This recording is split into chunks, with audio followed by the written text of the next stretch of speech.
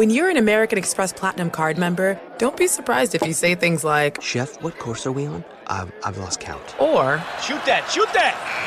And even, Checkout's not until 4, so... Because the American Express Platinum Card offers access to exclusive reservations at renowned restaurants, elevated experiences at live events, and 4 p.m. late checkout at fine hotels and resorts booked through Amex Travel. That's the powerful backing of American Express. See how to elevate your experiences at americanexpress.com/withAmex. Terms apply. Allstate wants to remind fans that mayhem is everywhere. Like in the parking lot at your kid's Pee Wee Championship game. A trophy bigger than your 5-year-old is blocking the rear windshield of the car in front of you. As they reverse into you, you're stuck on defense. And if you don't have the right auto insurance coverage, this crash could drain your athletic fund. So switch to Allstate, save money, and get protected from mayhem like this. Based on coverage selected, subject to terms, conditions, and availability. Savings vary. Are you self-conscious about your smile due to stains? Have you ever wished that you had a whiter and brighter smile? Smile Actives is a safe and affordable alternative to expensive whitening procedures. You simply add Smile Actives gel to your toothpaste every time you brush your teeth, making it the easiest teeth whitening solution out there. In a clinical trial, Smile Actives users reported up to 5 shades whiter on average, all within 7 days. No change to your routine, no extra time. Right now, they are running a buy one, get one offer. Hurry to smileactives.com/iHeart today to receive this special offer with free shipping and handling. This is the Sports Illustrated Boxing Podcast. It's boxing. A look inside boxing with Sports Illustrated's Chris Mannix. Interviews, analysis, and everything going on in boxing. And now a man who I wish was called the Boston Bleeder. All doctors to the ER. It's sort of like getting punched in the face. Chris Mannix. All right, let's jump right in. Keith Idec is here, senior writer over at BoxingScene.com, and Lance Pugmire, senior boxing writer with The Athletic. Fellas, good to have 2 friends of the podcast on the show this week. What's going on? Nice to be here with you, Chris. Just enjoying the non-bubble life, my man. How you doing? It's almost surreal that I'm doing this right now. Like, I've spent like the last 2 days like immersed in the minutia of NBA meetings and conversations, and now here we are midday on Friday. It's like, let's talk some boxing, fellas. Let's get into it. Let's do junior welterweight championship. What's more absurd than what you're dealing with down there than boxing, you know? That's true. It's now kind of elevating to a boxing-like level with absurdity at this point. But it's wild, that's for sure. But I'm glad we can do this because there is a lot going on that I want to get into in boxing. And I want to begin with the fight this weekend, which finally we get Jose Ramirez back in the ring defending his 2 versions of the junior welterweight title against Victor Postol. Postol, of course, a former 140-pound champion himself. This fight has been postponed multiple times. It's been one of the fights, probably the fight most impacted by this pandemic, but barring anything crazy happening in the next 24 hours, we are going to get Ramirez and Postol in the ring. So Lance, let me start with you. Ramirez, we know what he can do. He is starting to peak as a boxer in the aftermath of that knockout win over Maurice Hooker. Postol has really not been the same guy since the loss to Terrence Crawford. How big a threat do you look at Postol being in this fight? Look, I mean, I think he's a threat from the standpoint of I never thought he was going to be a threat against Lucas Matisse either, and he ended up winning that fight. And the reason he won that fight is because he was the better man when they just went toe-to-toe and they, when they were inside and just going at each other. Victor Postol got the best of that fight, and that's the thing with Jose Ramirez. I mean, certainly, like you say, Jose Ramirez's boxing skills are peaking, and I think he has the ability. I expect him to win this fight. But if he does go toe-to-toe for an extended period with Victor Postol, especially, when you consider Postol for him, this is like his watershed fight. This is his last stand, so to speak. It's not a slam dunk for Jose Ramirez, and I think he needs to, and I think he is taking this fight very seriously. Keith, what do you think? Because, I mean, one of the angles I'm fascinated by with this fight, it's the Freddie Roach revenge fight, right? I mean, it's Freddie's working the corner of Postol. He was summarily dismissed by Jose Ramirez after helping lead him to a world championship. Do you give Postol, what kind of percentage chance do you give Postol in this fight? Just to allude to what you just mentioned, Chris, I spoke to Freddie Roach earlier this week, and he was pretty careful not to fan the flames, so to speak, as far as that goes. But of course, inside, I'm sure it means a lot to him to beat Ramirez and to beat Robert Garcia, who's seems like more of a friendly rival now than a bitter rival than he was before, but certainly a rival. I think I would give Postol he's a live underdog, I guess is the best way to put it, because he's been in this position before, as Lance mentioned earlier.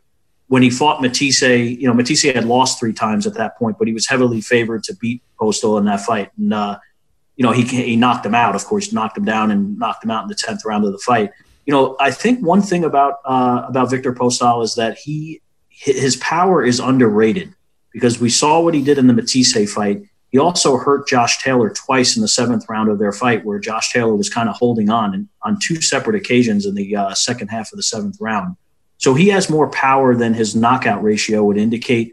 He's a tall, rangy fighter. He's 5'11". He's significantly taller than Jose Ramirez, or maybe an inch and a half, maybe taller than Ramirez. He's got better reach than Ramirez. And he's been in this position before. He's fought top fighters. Of course, the Crawford fight went about as poorly for him as it could have gone. But beyond that, he's only lost to Crawford and Josh Taylor, and there's no shame in either of those 2 losses. So, but also, like Lance said, Ramirez is not underestimating him, because they've sparred several times back in the day at Freddie's gym, the Wild Card Gym in Hollywood. So he's very familiar with him. I don't think Ramirez is underestimating him in any way. But I think it could be a more competitive fight than the odds indicate, because Ramirez is a 7-1 favorite going into the fight. Lance, you knew of Jose Ramirez, in California for years. I mean, I covered him at the Olympics in 2012, and I didn't have high expectations for him coming out of the Olympics. I mean, I knew he was a sturdy guy, good jab. There was some kind of Oscar comparisons, but I thought they were a little bit overblown. But now he's really exceeded all of my expectations as a fighter. How is his pro career gone to you? Did you expect him to rise to this level when he first made the turn to pro? No, honestly, I mean, I agree with what you're saying. The thing with Jose Ramirez is that it almost seemed like he was a little bit slow, and that he really wasn't committed to the idea of stepping in there and being that offensive threat that he is now. I mean, when you look back at what he did against Maurice Hooker, and the punches were just flying, right? I mean, when he finished this guy, it was like amazing. He was just completely at him.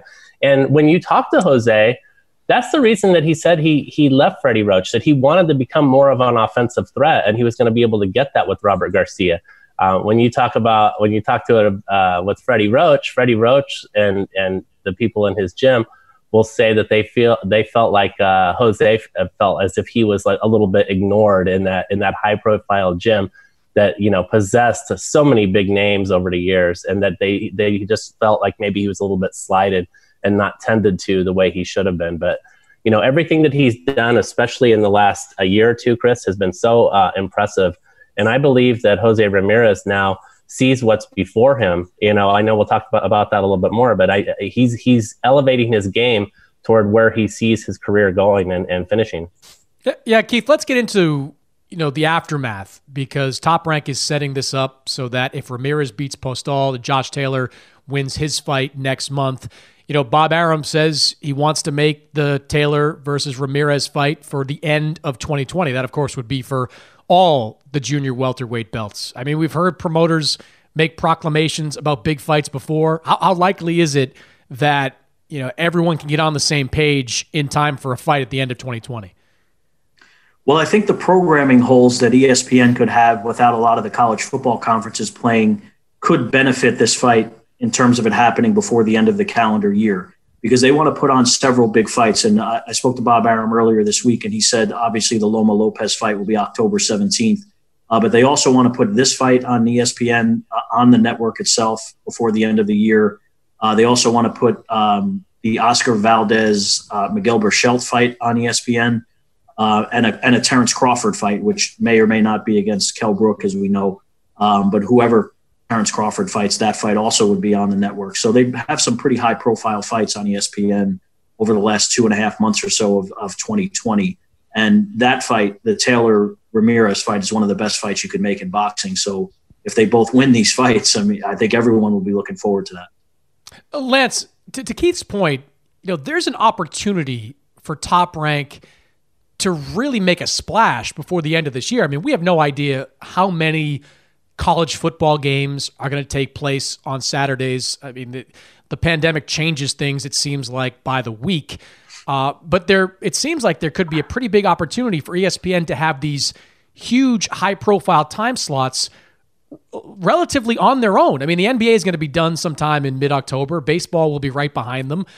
Football may decide to schedule some games over the weekends, but this seems like, to me, a pretty massive opportunity for Top Rank and for boxing in general to expose the sport with big fights in high-profile time slots.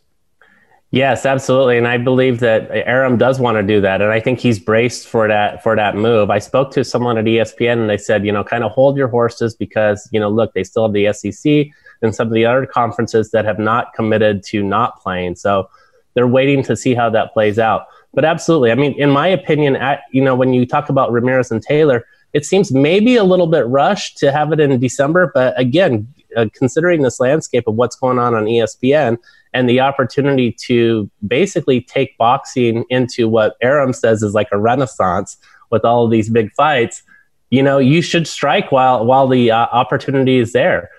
So they should absolutely do it. But as of now, at least what I'm told is like ESPN, it's kind of like, hold your horses. Let's see where we are exactly on the college football. And then we'll go there accordingly. But for boxing, especially when you consider that, boxing, same thing's over with PBC on Fox, they too have the opportunity to do the same thing. So it's a great opportunity for the sport, and let's just see what happens. Keith, you made me feel bad the other day when you texted me about Greg Vendetti being from Massachusetts, the opponent of Erislandy Lara. I didn't even know he was from Massachusetts. I should be plugged into all fighters that are from, my quote unquote neighborhood. But it kind of speaks to the lack of interest I have in that fight. I mean, you talk to Vendetti, it sounds like he's an interesting guy, but how much interest do you have in Erislandy Lara going up against a guy that most people haven't heard of and most people are expecting to not be the most difficult of tests? Well, Greg Vendetti is obviously and understandably a huge underdog. I think Erislandy Lara is a 50-1 favorite going into the fight. Vendetti's last real fight resulted in a brutal second-round knockout loss to Michael Soro. Michael Soro is one of the best 154-pounders in the world, but that's the biggest fight of his career, and it obviously went as poorly as it could have gone for him. He says he went into that fight overconfident, thinking because he had never been down even in sparring that he could just stand there and trade with a top guy. Obviously went poorly. He's a very interesting guy, I'll say that. I don't know, what it's going to amount to in the ring, but a very interesting guy, one of the most quotable guys that I've ever interviewed, to be honest. And he was brutally honest, and I give him credit. He said, look, I know people think that he's going to kill me. And if I were them, I would think the same thing because on paper, we're not on the same planet. So he completely understands what he's walking into here, but that doesn't deter him in any way. And he took this fight on 6 weeks' notice. He's a tough guy, of course, but he's never beaten anyone anywhere near on Erislandy Lara's level. So I don't know what the viewer interest is going to be in this fight. I wouldn't expect it to be high, particularly because ESPN Plus is also showing, the Ramirez Postal fight. I don't know necessarily that there will be overlap between the two main events, but it'll definitely eat into some of the viewership on Fox. And, the other fight, Caleb Truax against Alfredo Angulo, is a competitive fight against two aged guys who are fighting for one last title shot. That's an interesting fight to some degree, but the main event is a tough sell for sure. Lance, the last couple of weeks we've seen some tough main events on Fox. I mean, I thought the Jamal James Delorme was a good fight. Like that's an evenly matched fight, and if the ratings for that don't perform, that's kind of what happens. You want to put on good fights, but everybody knew going in that Sean Porter was going to be dominating over Sebastian Formella. That's exactly what he did. Barring something crazy, Erislandy Lara is going to dominate his fight against Greg Vendetti. I mean, how big an issue is this to you that Fox is putting on these types of shows and the ratings are significantly underwhelming? Well, I think the boxing fans know when there's good fights and when there's fights like what they're getting. So look, Fox and PBC has to get fights for these fighters. And that's what's going on right now. It's an unfortunate thing. It's a little bit forgivable because of what's gone on with the pandemic. Of course, like these guys are backlogged. Erislandy Lara will be in position for a significant title shot after this fight. And, you know, it is interesting to see how he's sort of changed his style to, you know, get away from such a technical, i.e. boring Cuban style to really embrace, you know, going more toe-to-toe and letting his power shine a little bit. So that's been good. But you're right.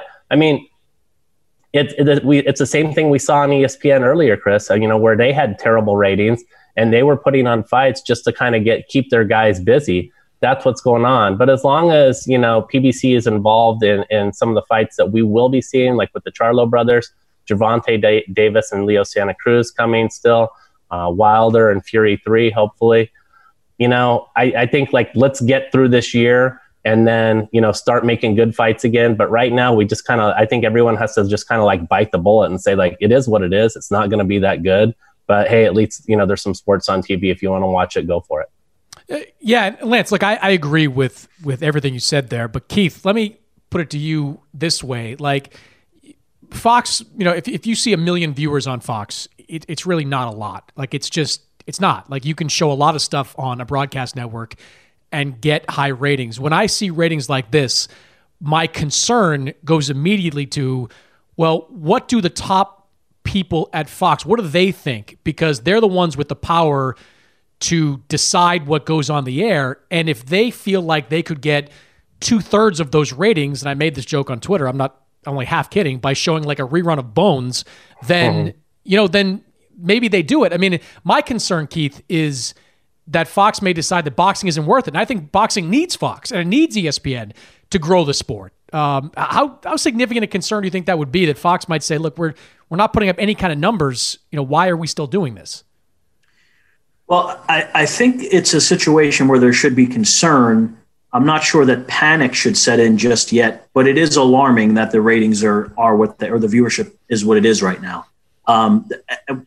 They need Fox or another broadcast network to be involved in boxing, because it obviously, you know, it makes the sport available to many more people. But you're right. You know, I think the Porter Formella fight, it peaked at about almost exactly the same as the Delorme James fight. I think it was 1,225,000, which is low for broadcast television, of course. The only other thing I would say, though, Chris, is that ratings for our viewership for sports in general is down, which is sort of surprising because the NBA playoffs are happening now. The viewership for the NBA playoff games is down, which I did not expect, because you would think that more people are home watching. I know some of the games air during the afternoon on a Monday and all that, but I don't mean those games necessarily. But even the viewership for bigger games is lower than what was expected. So I'm not sure what to make of that exactly, because you think more people would be home during the pandemic, although people throughout the country are obviously going out more now. But viewership tends to go down in July and August in the television industry in general. I think that accounts for some of it, but I don't know what quite to make of why it's so low, because the Sean Porter, Yordenis Ugas fight did almost twice as many viewers in March 2019 as this Porter fight did. Now, of course, a lot more people know Ugas, but he's not a household name either. He's very good. You know, he's an underrated welterweight contender, but he's not someone that the general public knows. So you could almost interchange Ugas and Formella to some degree, and it doesn't account for less than half of the viewership, or around half of the viewership. The other thing that's interesting, guys, the other thing that's interesting to me is that, like, these conversations that we're having right now, aren't these conversations taking place between PBC and the Fox executives? Don't they know what they're getting when they see this proposed schedule from PBC and say, like, hey, this is the shit, you know, this is a crap fight. We've got to, you know, we demand better. I mean, aren't those conversations taking place? And if they're not, they should be, because you can't just turn your network over to a boxing promoter or it's going to be bad news, believe me, not just for the sport, but for your network. Lance, I don't think these conversations are taking place, at least not at a level they need to. And you can say this for virtually every network, DAZN, ESPN, Fox. Do any of these networks have quality control going on at the upper levels? Like, are they over-reliant on, you know, promoters and matchmakers telling them and promising them that this is a good fight? I mean, it's a little crazy, right? Like, you're committing millions of dollars and you're not exactly sure what you're going to get. I mean, are you being sold a bill of goods because there's a championship on the line? Like, three of us know championships mean absolutely nothing. Like, titles are worthless, at least for the most part in boxing. So, Lance, I don't think they are. These conversations are taking place. I mean, I think we're having them, but I don't believe that those types of conversations are being had at the Fox PBC level. But if you're that boxing promoter and you're not having those conversations, or you're not letting these people know what kind of fights are coming, and then you put them on the air and they get these abysmal ratings, you're shooting yourself in the head. So, I mean, they should be happening. And, there has to be some kind of like layout of like, hey, we're having this fight now. This is why we're doing it. Just kind of stick with us. And then we're going to get to the big fights, later this year and into 2021.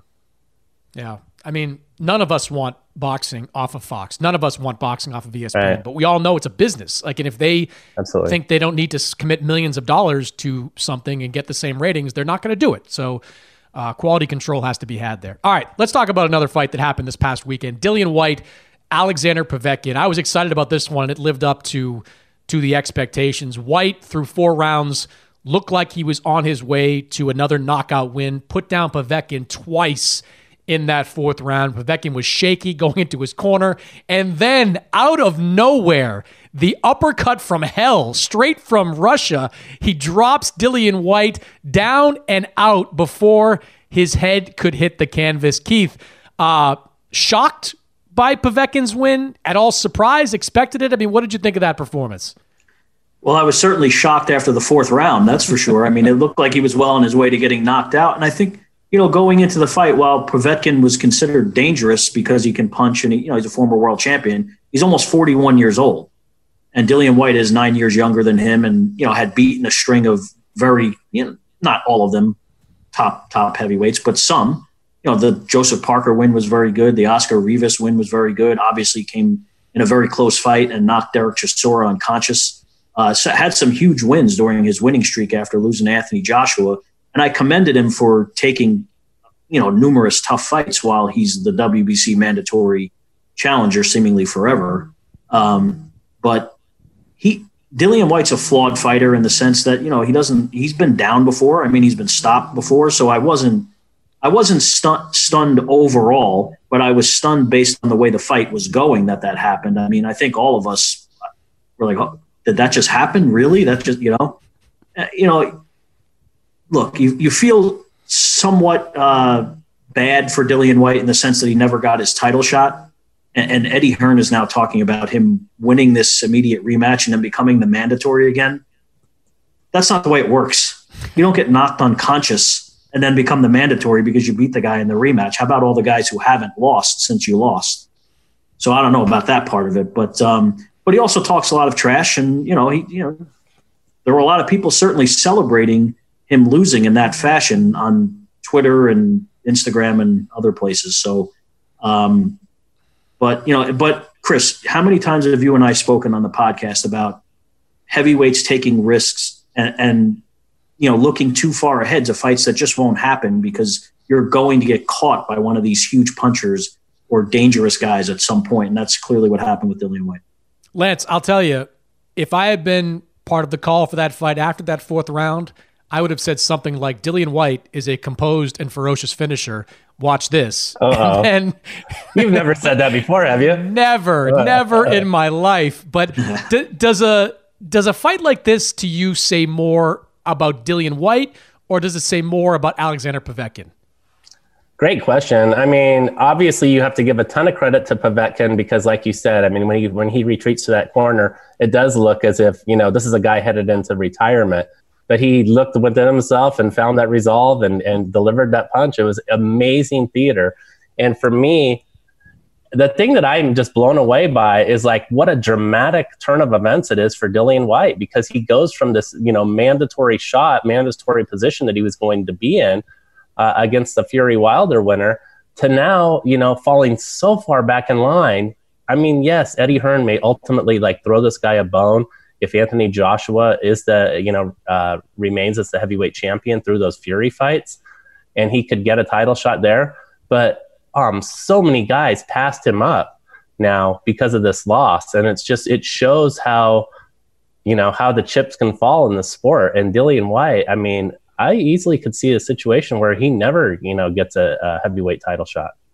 Keith, Lance brought up Eddie Hearn, and you watch him after the broadcast, and he's like, man, that was tough to see. That was wild. But inside, he must have been gleeful. I mean, nobody was a bigger winner on Saturday than Eddie Hearn, because he has spent the better part of the last 3 months talking out of both sides of his mouth. He has been trying to make a fight between Anthony Joshua and Tyson Fury while simultaneously trying to stop that fight by making Tyson Fury fight Dillian Whyte. Now, instead of having to get on that merry-go-round every couple of weeks, he has a clearer path to Joshua versus Fury, still things that obviously Joshua and Fury have to take care of, but Dillian Whyte's not part of that situation anymore.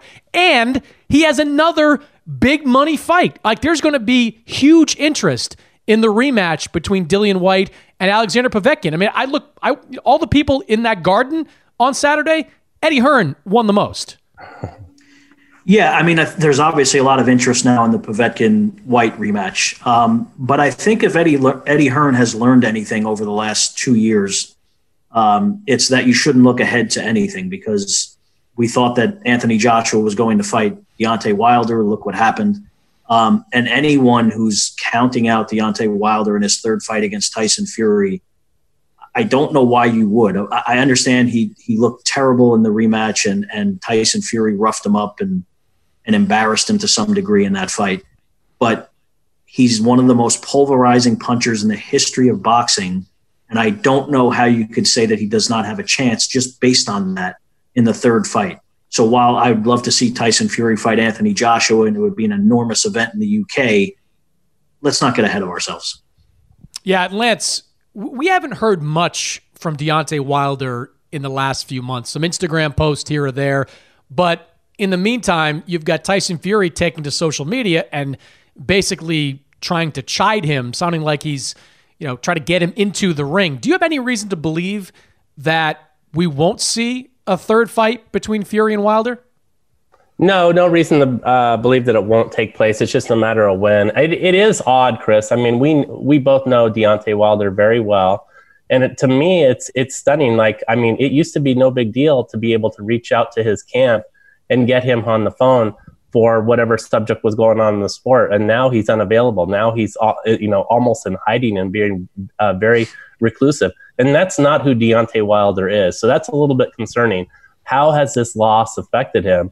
And it's almost like, I'm not saying it's anywhere near the level of depression that Tyson Fury went through after he defeated Klitschko, but you could maybe guess that there is some kind of depression going on with Deontay Wilder, this huge blow to his ego, and having to be now so humble in defeat about what has happened, because he was truly beaten down in this fight, and not a lot of people are accepting those excuses that he came up with afterwards. So how it plays out is going to be very interesting. He's going to have to talk definitely within the next 2 months, because he's going to have a fight to be selling. Keith, there's obviously been no formal announcement as we sit here in August. There's no rush, but does any of your reporting indicate there could be any kind of hang up or any kind of possibility that we don't see Wilder accept that immediate third fight with Fury? No, I don't think that it won't be related to Deontay Wilder if the fight does not happen by the end of this year. What could stop it from happening by the end of this year is whether fans can attend the fight, because as you guys well know, they did a $17 million gate roughly for the rematch, and they're not going to have this fight without fans in attendance because they can't afford it. Everyone lost money on the rematch. So they're not going to put themselves in position for that to happen again. But I have not been given any indication, although I have not spoken to Deontay Wilder personally since I believe it was 2 days after the fight, when he told me and Lance and a lot of other people all these reasons why he thinks he lost. I do think, though, that he and I understand what Lance is saying about him. It was a blow to his ego for sure, and I'm sure it's been difficult to deal with his first loss and everything. But I think he was genuinely hurt by the backlash that he received from what he said. Now, I'm not really sure why he wouldn't have expected people to react that way, because I think he was being honest, for whatever that's worth. But people don't want to hear that. They certainly don't want to hear about heavy costume and Anthony Durrell yelling in the corner or whatever else he told us. But so I think that's more what it is. I think he's a little bothered by that, so he might be less accessible to us leading up to the third fight. But maybe that's a good thing for him, and it's bad for us because he's a great quote, and he'll stay on the phone with you all day if you want. So he's great in that sense. But maybe he's focusing on, tinkering with his training team and making strategic changes and technical changes that need to be made if he's going to win this third fight. So maybe that's more what this is about. I don't know. I mean, Lance could be onto something also. I'm not really sure. But yeah, he's certainly been unavailable for us for the last few months. Look, I mean, there is a mental hurdle you have to get past to resume your career. And we know this because we just saw it. Like, we just saw Anthony Joshua go through it in 2019, getting knocked out, getting all the backlash, hearing from even some of your peers saying that you were overrated. Deontay Wilder himself, went after Anthony Joshua in the aftermath of that fight. You've got to kind of dig deep into, I don't want to get too hyperbolic, but into your soul, so to speak, to bounce back from something like that. You've got to make some changes within your team, maybe not an overhaul, but some change with your team. So, it kind of feels like we're seeing the process play out for the second time in as many years, Lance. I mean, do you see comparisons there with what AJ went through in the aftermath of the Ruiz loss to what we're at least seeing from afar Deontay Wilder go through? Absolutely. And to me, Chris, the beauty of the heavyweight division right now is that literally everywhere you look in this division, all of these guys have flaws that they have to overcome and conquer to stand as heavyweight champion. To me, it's like you could look out and say like the whole next decade is going to be filled with great heavyweight fights because of all of these characters involved. And each of them, Andy Ruiz, Deontay Wilder, Dillian White, Tyson Fury, Anthony Joshua, all have questions and things about them where you say, can he solve that tonight? And to me, it's fascinating theater to watch. I just can't wait for all these fights to go down because literally all these guys have some kind of demons that they have to dance with. Yeah, there's a half dozen heavyweight matchups I would love to see right now. And hopefully when this all clears up, we get good heavyweight fight after good heavyweight fight in 2021. It would do a lot to boost boxing. All right, let me finish up with this, guys.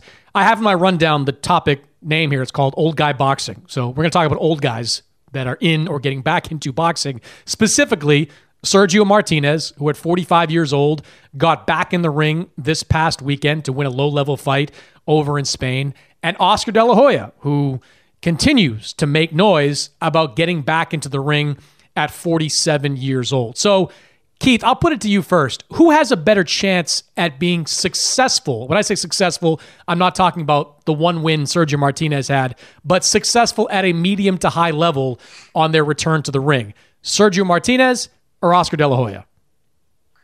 Well, I'll say Sergio Martinez, and only because I don't expect Oscar De La Hoya to fight. This is not the first time that he said he's coming back. When he told Steve Kim last week, I think it was, that he's going to fight.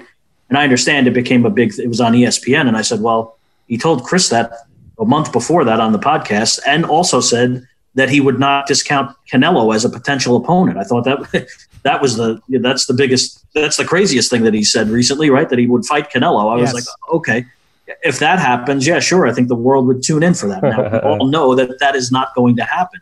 And as much as I think Oscar wants to come back in his mind, the mind can't always will the body to do what it's not set out to do at this. But he's 47 years old.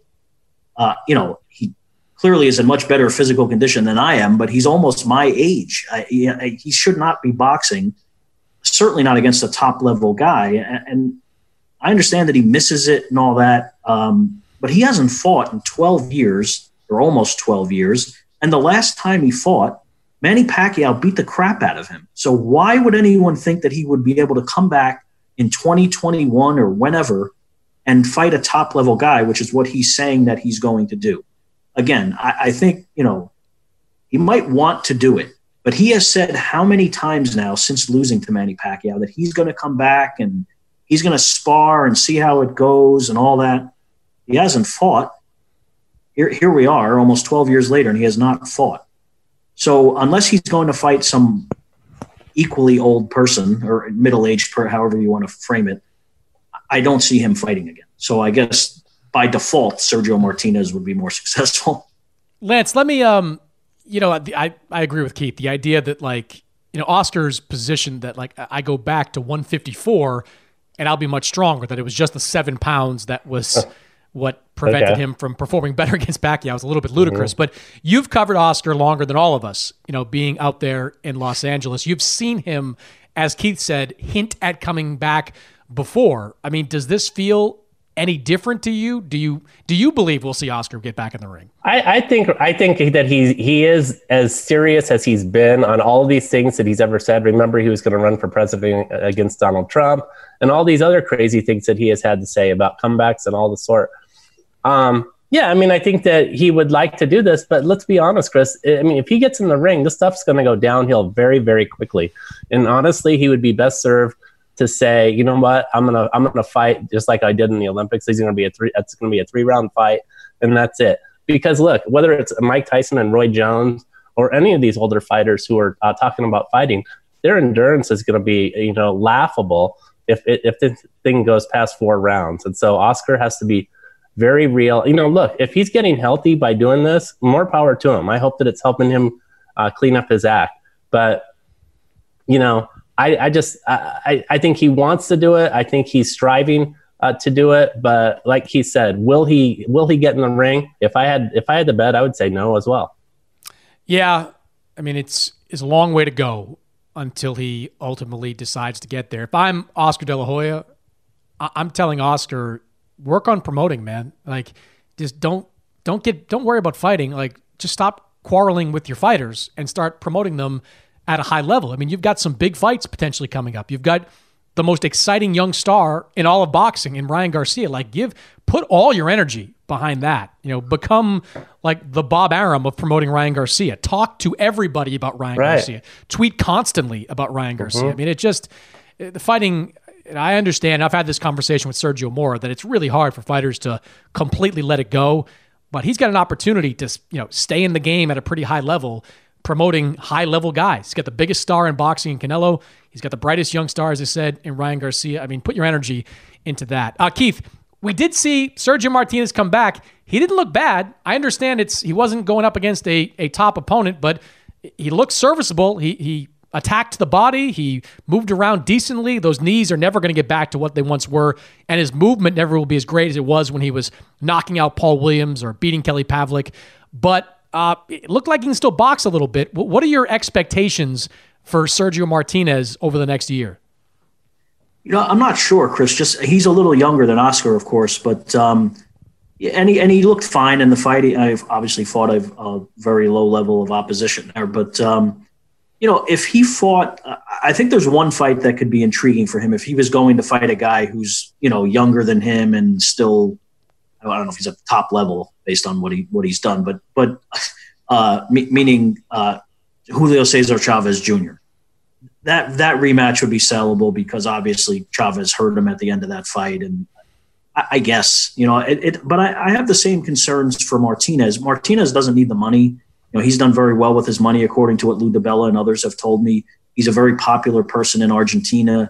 Like a transcendent mainstream star in Argentina. Apparently he does some acting. He doesn't really need the money from what I've been told.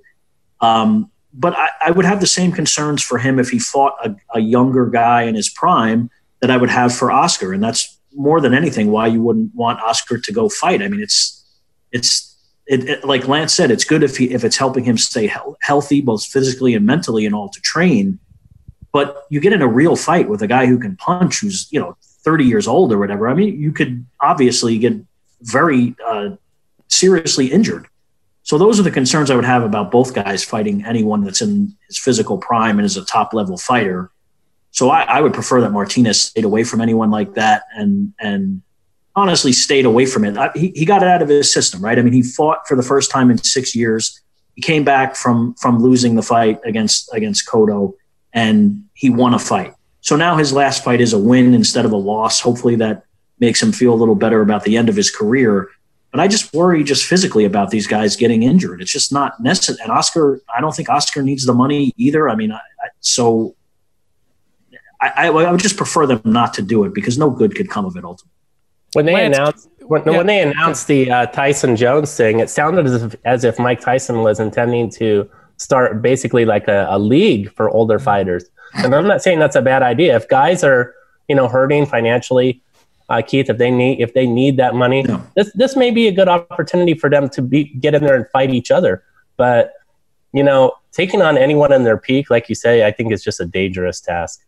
Yeah, I'm not sure I need a league of extraordinarily older fighters. I don't know if I need that in my life. It's not like baseball. Like it's not a sport that you can't get hurt in. Even if you're 50 something years old, your punch resistance ain't what it used to be, and you can get brain damage. Like But Chris, didn't you see the 10-second clips of Mike Tyson in his living room? He's back. Amazing.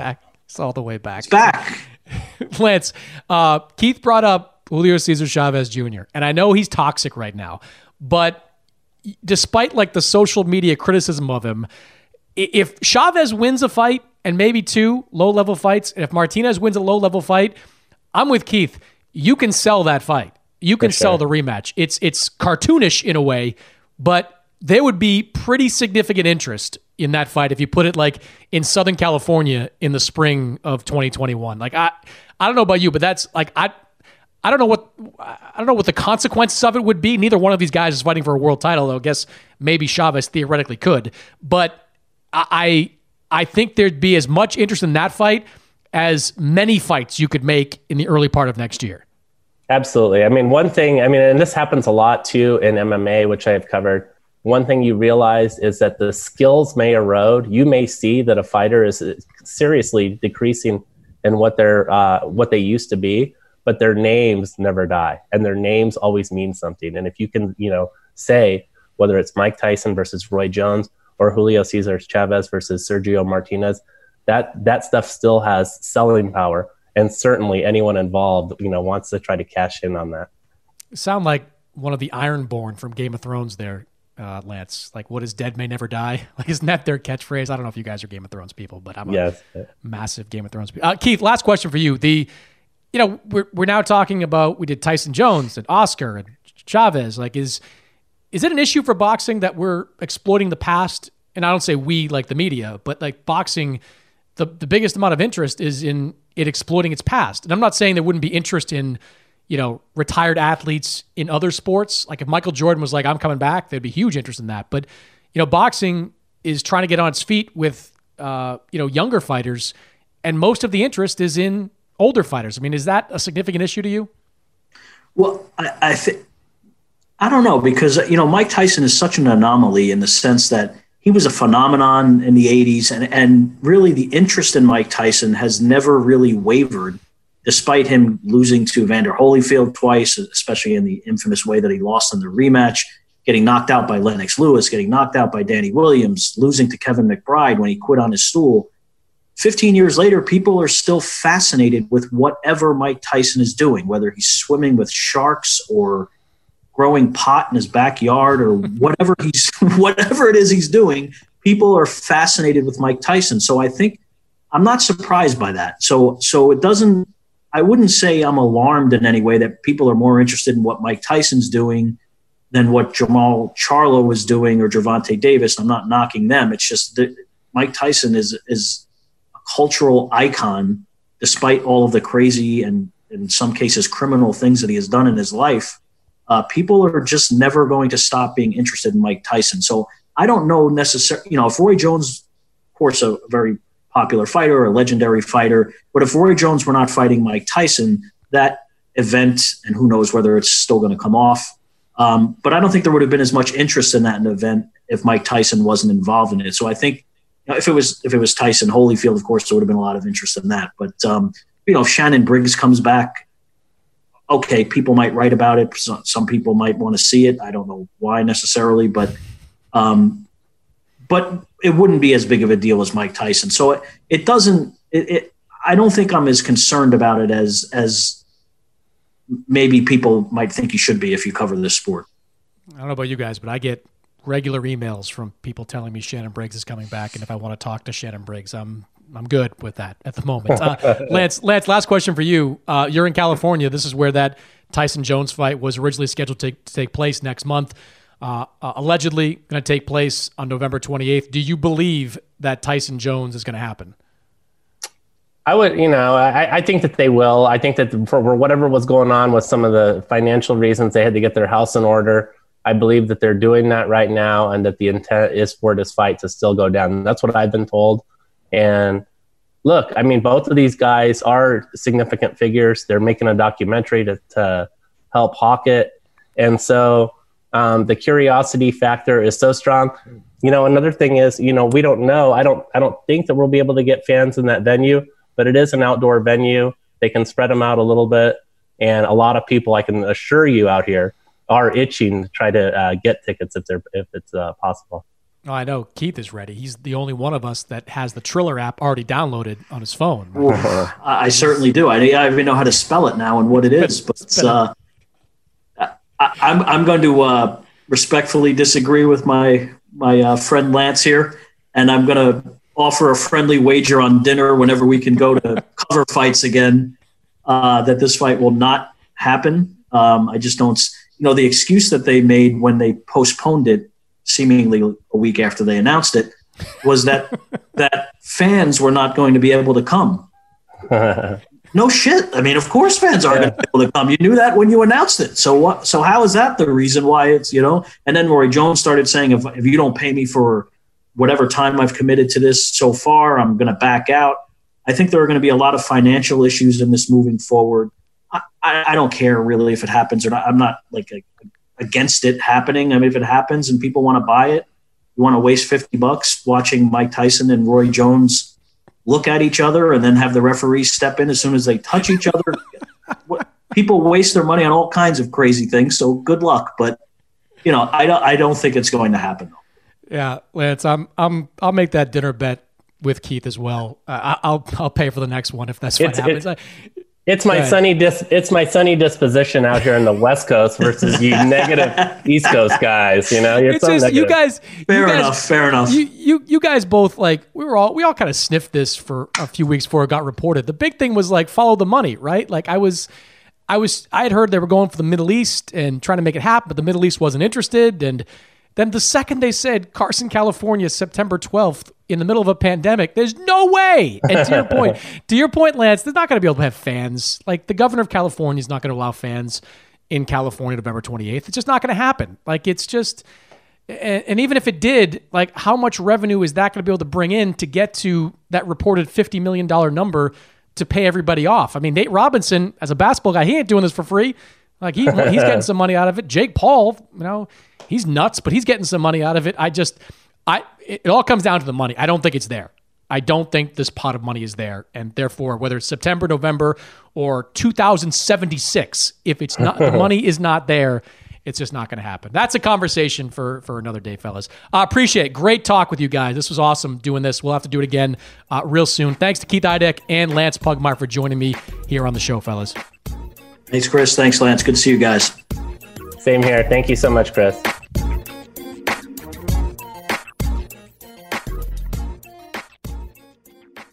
Allstate wants to remind fans that mayhem is everywhere.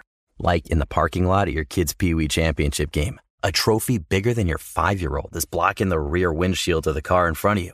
As they reverse into you, you're stuck on defense. And if you don't have the right auto insurance coverage, this crash could drain your athletic fund. So switch to Allstate, save money, and get protected from mayhem like this. Based on coverage selected, subject to terms, conditions, and availability. Savings vary. Hey, everybody. This is John Middlecoff from 3 and Out with John Middlecoff. eBay Motors is here for the ride. Well, like many kids at 16, I got a car that came from my grandpa. It wouldn't have been my first choice, but because I was 16 and had no money, I didn't have a choice, I took it. And then I personalized it. I tinted those windows. I put in multiple 12-inch subwoofers in the back so my parents and everyone else in the neighborhood could hear me coming from across town. And I turned that thing into something at first that I was like, I want something better. To essentially my dream ride at the time because I had a car at 16. Hard to complain. One of my favorite parts about car culture is regardless of the car you're given when you're young, you can find a way to make it cool. And that's what any young, innovative individual will do. I don't care what you're rolling in. And with over 122 million parts for your number one ride or die, you can make sure your ride stays running smoothly. Brake kits, LED headlights, roof rack, bumpers, whatever your baby needs, eBay Motors has it. And with eBay Guaranteed Fit, it's guaranteed to fit your ride the first time, every time, or your money back. Plus, at these prices, you're burning rubber, not cash. Keep your ride or die alive at ebaymotors.com. Eligible items only. Exclusions apply. Whether it's your first time betting or you've been gambling for years, have a plan and know the game. Be aware of the rules and odds before you gamble. Set a budget and never gamble with money you can't afford to lose. Take a break and consider teaming up with trusted friends to help you stick to your budget. Remember, if you or a loved one has a gambling problem, call 1-800-GAMBLER 24/7 or go to helpmygamblingproblem.org for free confidential services. All right, Joe Smith is here, light heavyweight contender coming off maybe the biggest win of his professional career over Letty Alvarez this past weekend, and he joins me here on the show. So, Joe, was this the best win of your career? Because you're the guy that retired Bernard Hopkins, man. Like, so you've got a pretty impressive resume at this point. Yeah, I mean, I believe it is definitely one of the biggest fights in my career, and it was a great accomplishment to beat a former champion. What meant more to you, beating Hopkins and fighting a guy that's on that level, one of the greats of all time, or beating Alvarez, which moved you, one step closer to that, that elusive light heavyweight title? This fight, I believe, meant the most to me because, Alvarez is pretty much an undefeated guy. He has one loss, and he's a former world champion. And I believe by beating him, I made a statement that I belong with the top contenders in the division. How confident were you, Joe, coming into a fight like this? I mean, you'd fought some good opponents, but Alvarez had a good resume, one defeat, fought Kovalev a couple of times, good power. I mean, how confident were you that your style was the right matchup for this one? I was pretty confident, but more so I was just very motivated to get in there and get a win and move forward with my career. At what point during a fight like that do you feel like you are in control? The judges had you up lopsided significantly throughout this fight, but at what point did you feel like, all right, I can take what this guy's throwing at me, and he's having a lot of problems with what I'm doing? Honestly, in the first round of the fight, when I got out there and he hit me with a couple little shots, and I took a second. I was surprised. I was like, wow, I thought this guy was going to have a lot more than he was dishing out, right off the bat. And, kind of boosted my confidence up a little bit right from the very first round. And I just wanted to, stay busy and, try to get him out of there. And, I was able to do so. I think people might underestimate you, Joe, based on, kind of some early results in your career. I mean, walk me through a couple of the losses that you had. I mean, I know the story of the Sullivan Barrera fight. You had a broken jaw in it, but tell me about the first loss of your career, which was 6 or 7 fights in, and you lost by knockout. Well, it wasn't. I actually wasn't stopped. I pushed the guy away from me and walked out. That was through a broken jaw as well. See, the problem was I had my wisdom teeth in, and the wisdom teeth was taking up too much of the bone in my jaw. So once I pulled out the tooth, now it's good. But back then, when the tooth was in there, it didn't take much to break it because there was no bone around the tooth. It was just all tooth there. So, it broke in like the second round of that first fight, my first loss. And, I fought 7 rounds with it broken or whatever it was. And, eventually the guy, he just knew it was broken and he wasn't even trying to fight me at that point. He was just holding me and smacking my jaw. So I just pushed him away and I walked out the ring. And, I came back, had a few good wins. And then the same issue happened because I never had my tooth removed. So during sparring, about a week before the fight, I got hit with a good uppercut, and I felt like it may have been broken. So I went to the hospital. I had, X-rays done, and they told me there was nothing wrong with it. But I felt it. My whole mouth was bruised inside. So, but being that they said there was no breakage, I went through with the fight, and with the very first punch that Barrera landed, I realized it was broken. And I made it through the fight with the broken jaw, but it was a rough one. Which broken jaw was worse, the fight in the first loss or the fight against Barrera? Well, the first time it broke on both sides. So it was pretty much hanging. But I mean, they were both brutal. I mean, with Barrera, it was completely broken half, and it was to the point where I couldn't even close my mouth. It wasn't a baby fracture or anything. It was literally like hanging off my face. And what keeps you going in a fight like that, knowing what you're dealing with pain-wise, but also, I mean, the odds go down dramatically that you're going to be able to win or able to hang in there and be yourself in a fight like that?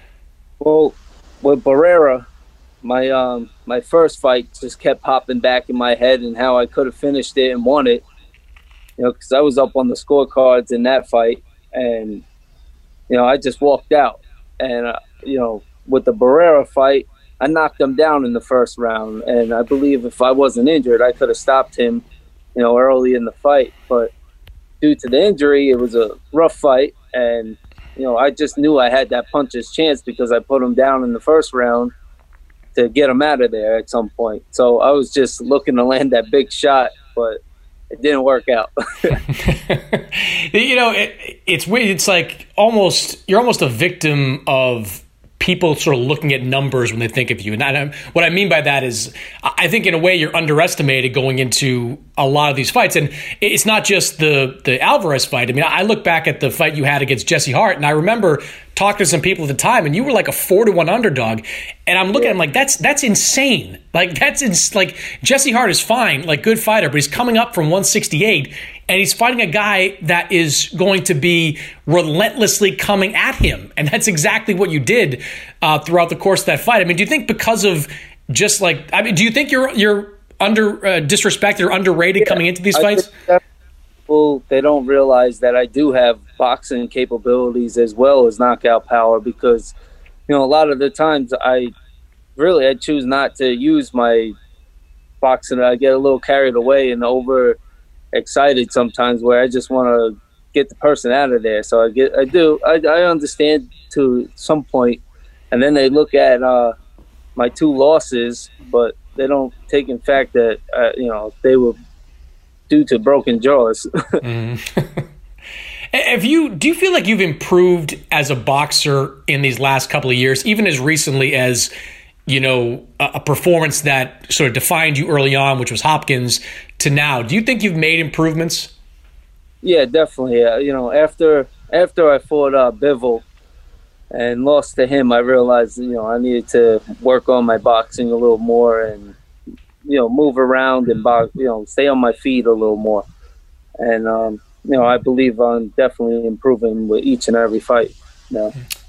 As you kind of look forward in your career, and I guess even look back too, like I watch you fight, and the one thing I've said to people, I said it to Carl Moretti with Top Rank on Fight Night, like, you have to be in great shape and technically proficient to beat Joe Smith. Like, if you come in at all out of shape, and if you are not able to keep him off you with a jab, you can't beat him. I mean, do you think that's a fair assessment?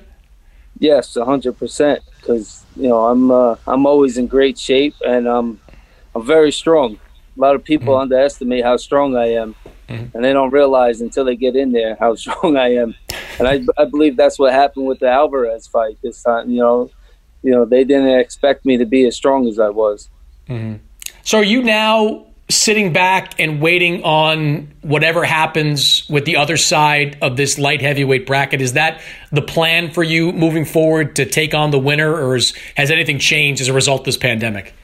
Yeah, I mean, I'm just waiting to hear the news. I don't know exactly what's going to happen, but I feel like they should have put the title on the line for this fight. I believe this was I fought the two best guys that were in the tournament and, destroyed both of them. And now I don't even know, we don't know when these other two guys are going to be able to fight or if they're even going to be able to. So you're talking to me now from your backyard, but you're saying before we started, like, you're going back to work soon. I mean, how much of your day job are you continuing to do? Well, right now I'm trying to get some yard work caught up on, and then I'll be back with the guys at work. My father's out there today; they're working, and I'll probably swing by sometime just to see what's going on, and then I got some more interviews and stuff to do today. And other than that, but once all this is done, I'll probably be back to work. For people, I mean, a lot of people in boxing know your story, but people listening to this, your day job is what? The day-to-day of your life is what for Joe Smith? Well, when I'm not training, I'm doing tree work with my, it's a family business. Me and my father opened it up after, probably say after Hopkins fight sometime. But it's going well, I just, I'm training, and then I go to the business. I do some work with the company, and then I go back to the gym, and then the next day I do it all over again. You see a lot of guys, Joe, do that at certain points of their career. You don't see too many world champions do that. They're more exclusively focused on boxing. If you come away with a title in your next fight, do you think you'll continue to work in your business? Do you think you'll continue to do stuff on the side? Yeah, definitely. It's something to fall back on, something to keep my mind busy. I like going into work even now. Like when I'm training for a fight, like if I'm having a rough day or something, I'll go into work just to keep my mind off training. Not to look too far ahead, but people, because of where you're lined up with Top Rank and their presence in the light heavyweight division, Artur Beterbiev is going to be talked about with you. And this was a fight that was supposed to happen a couple of years ago. Things came about. How do you feel about that fight, and how do you feel your style matches with a guy like Beterbiev? I mean, I think it'll be a great opportunity. I'm hoping that they can make it happen. Honestly, I think it'll be a great fight. I think our styles will make a great fight, but I believe I'm a little tougher than he is, and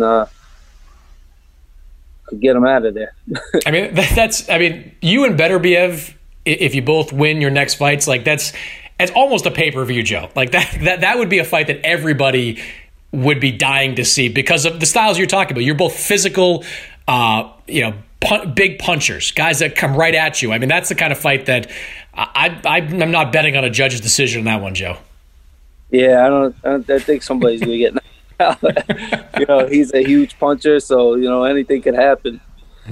Do you go into a fight thinking that, a broken jaw aside, that anybody can knock you out? I mean, you've got a good chin. Have you ever been, outside of the times against Barrera and early on when the injury occurred, have you been significantly hurt in fights? In a fight? No, I've never been really hurt in a fight.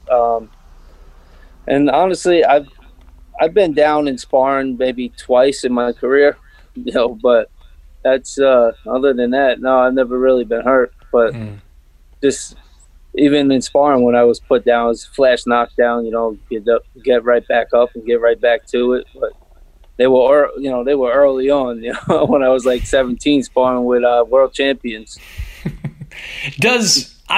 When guys have losses, and you've got the one to Barrera and then the Bivol loss specifically, does it stick with you? I mean, do you think that a rematch with Bivol would go any differently? I mean, I can't believe I'm saying this after saying you get underestimated all the time. I look at Bivol as a really tough matchup for you because he does the things that I was talking about. He's always in shape, and he's really technically skilled. So it feels like Bivol will always be a tougher matchup for you than maybe anybody else at light heavyweight. Yes, I believe that's true. You know, he's the guy that I want to work towards, you know, a little more experience and getting ready. And I would like to redeem myself against him.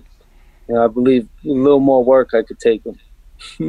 I mean, could you have imagined a few years ago, like, you know, again, not the cart before the horse because you don't have the first title yet, but you're in a position, you know, by the end of next year to have 3 pieces potentially of the title. And God knows Bivol's always looking for a fight. He'd definitely do a rematch with you under those circumstances. I mean, you could be in position to be the undisputed light heavyweight champion at some point in 2021. I mean, could you ever have imagined that years ago?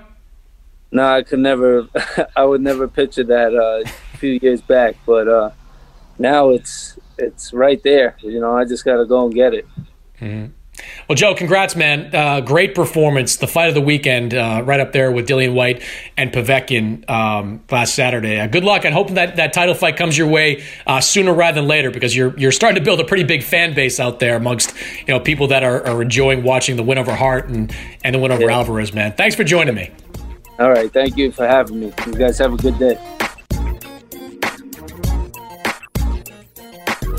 All right, that's it for this week's episode. My thanks to my guests. As always, subscribe to the podcast over at Apple Podcasts. Rate, review. You know I appreciate it. And I'll see you next week.